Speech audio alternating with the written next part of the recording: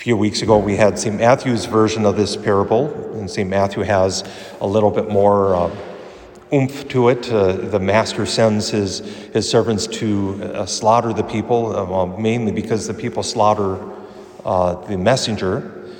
Here, of course, they all come up with excuses. I cannot come. I just bought a farm. I have 5 yoke of oxen. I married a wife. And I shared when we had Matthew's account, I believe it was a Sunday, of my friend and one of her favorite stories, a father who was a little frustrated and said, I would come, but, and more people are going to hell on their butts. But there was another story that comes to mind, and this passage is one that's familiar. I was sharing yesterday, unlike most families where the teens inflict music on their parents, it was the other way around in my family. My mom inflicted music on us. So I know Henry VIII backward and forward. Herman's Hermits, I know every song of theirs. Not really, it's been a long time, but I can rattle them off. But one of my mom's favorite groups was a group of sisters, Sisters of Mercy, I believe it was, Mission Sisters of Mercy, and they had a record out, and there was a song on that, one of her favorites, and it was, I cannot come. And the refrain, I won't sing it, but I cannot come to the banquet, don't bother me now. I've got me a wife, I've bought me a cow. I have fields and commitments, it cost me a pretty sum. Please consider me excused, I cannot come. And it's kind of a catchy beat to it. And the more I reflect on all those excuses, there's something important for us to remember. Especially those, the whole wife thing, it might be throw a clinker in this, but even there, some people, and we forget that there were dowries attached, that if you couldn't pay for the bride, you couldn't get married, or you married low. But it was the wealth, the stuff that kept them away from responding to the call of God, the call of the Master, I should say. And it's stuff that keeps us away from the call of God so often, isn't it?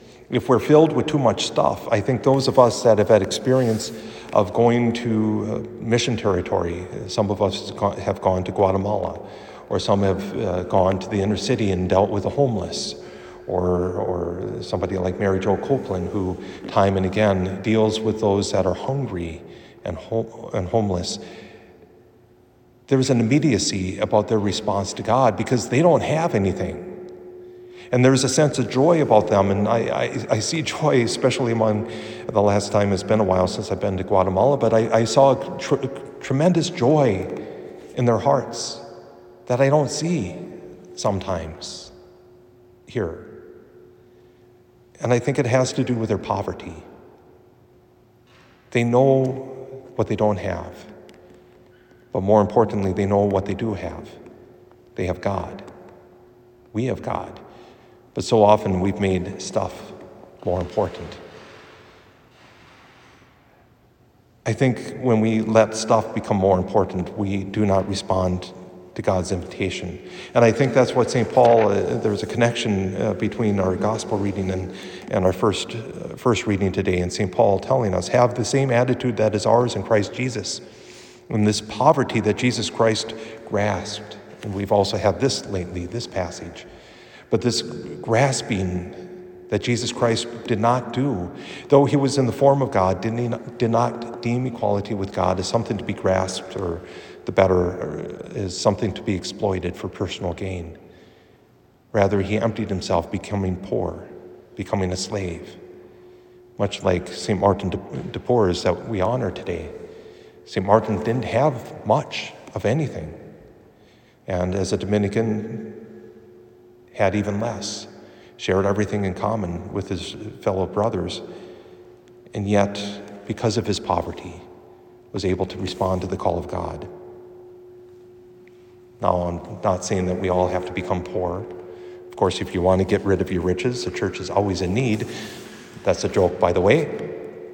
But can we have a detachment from the stuff?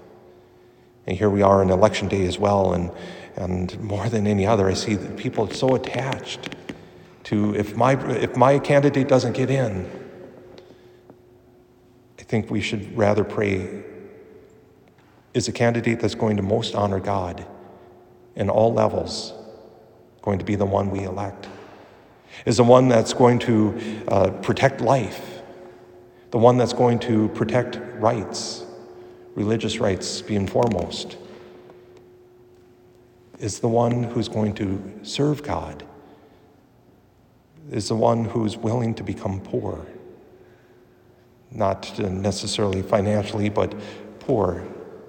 Is he going to, or is she going to be elected?